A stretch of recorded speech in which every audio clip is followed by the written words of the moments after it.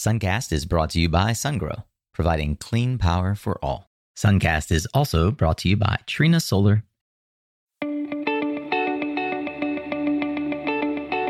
Hey there, Solar Warriors. I'm Nico Johnson, and this is Suncast.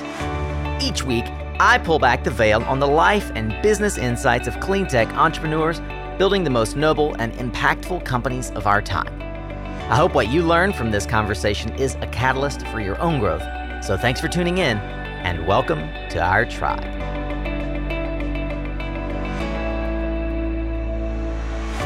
Hey there, Solar Warrior, and welcome back to another Tactical Tuesday. These are short-form conversations that I try to keep to about a half an hour. We bring in subject matter experts designed to give you practical tools, tips, and advice for building your clean energy business or career. Hopefully you can enjoy this on your commute. If you're not commuting right now for obvious reasons, then maybe it's a jog or a dog walk or washing the dishes, as I often do. Look, in a couple of days, this Thursday, in fact, you're going to get a chance to really get inside the business and career of one of our recent Suncast Summit guests, Jacqueline D'Souza, president of Apparent Inc. However, in that interview, we get into some pretty complex topics, and frankly, it'd require the layperson to do some research, or what my kids call Googling. In order to follow along, I thought that Jackie and I could sit down and carve out time to actually explain a couple of things that will be helpful for you on Thursday, namely the relationship between reactive and real power. The answer also gives insight into Jacqueline's company name. So stay tuned and geek out with us a bit, won't you?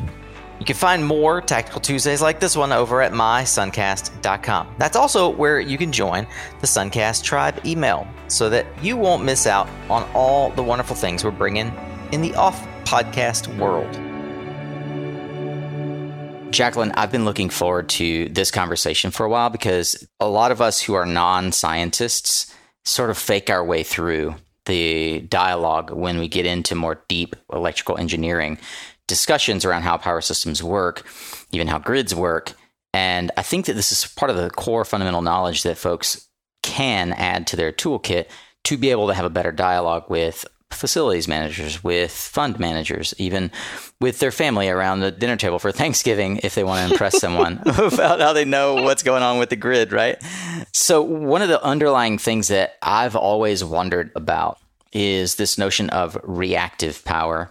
And I know that there's an interplay here with reactive and real power. And as a non-engineer, I'm not sure I could define it adequately. So I wanted to have you on to help us unpack this because it's part and parcel to the work that you guys do at Apparent. So let's start with the sort of core question. What is reactive power? Okay. How much time do we have? Because this is one of those questions that engages a variety of different types of engineers and scientists. When you think about energy is not one type of a wave. It's composed of multiple harmonics and voltages and frequency that enable you to do work. So energy is at a very, very high level composed of what's called real power that does work, reactive power that supports the sine wave, the energy wave, and the combination of both of those is considered apparent power.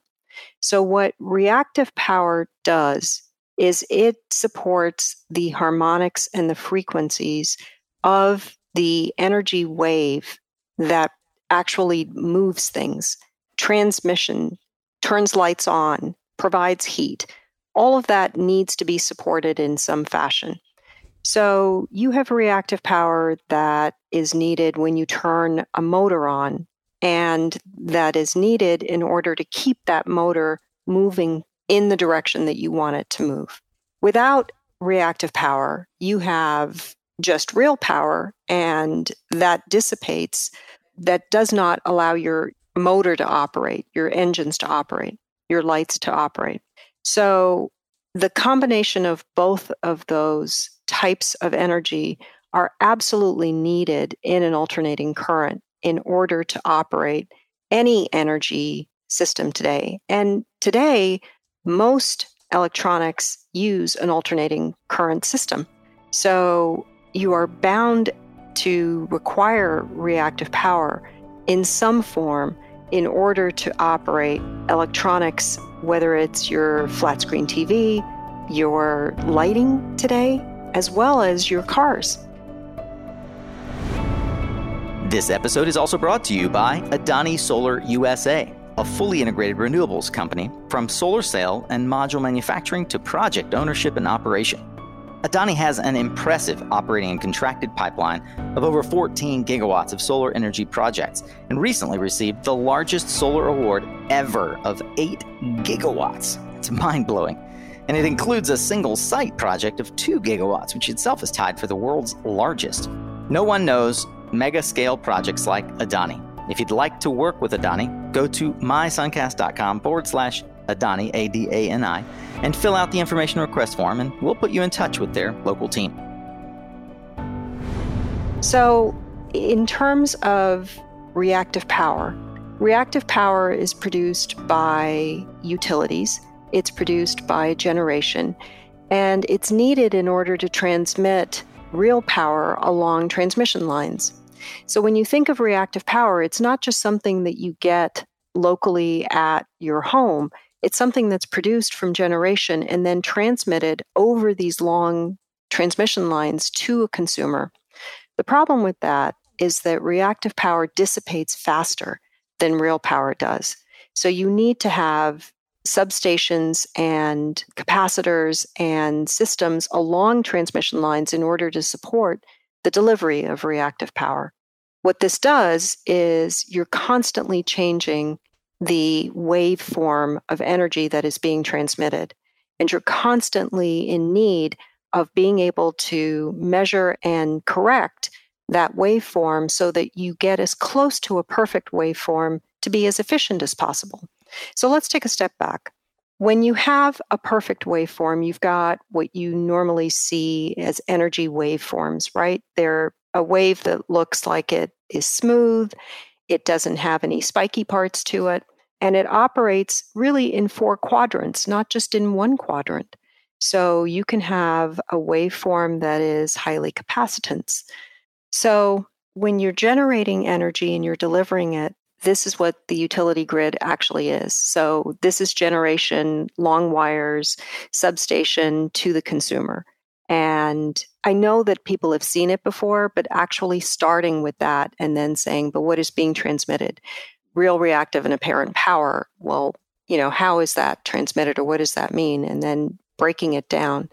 So it would take you directly into why it's important to produce reactive power locally, because you don't want to produce it from far generation. It's used locally and it dissipates so much faster that you need to produce it locally. So that's why people are looking for a spinning generator behind the meter. That's why it's important to have all components of energy being produced behind the meter and the efficiencies that are involved in that. The big thing for utilities today on the distribution grid is the infrastructure spending that is going on low voltage and distribution is through the roof because they're getting false positives on Dura aggregation, and that's causing a huge problem with voltage regulation and transformers. So I'm not even going into any of that kind of stuff. We're just dealing with what a parent does in terms of producing reactive power and how that benefits consumers. That's a wrap on this conversation, Warrior, but I do hope that we'll see you back here on Thursday for this week's long-form interview. I also encourage you to check out other episodes of Suncast and let me know what you think of these shorter-form discussions. Do you want more like this?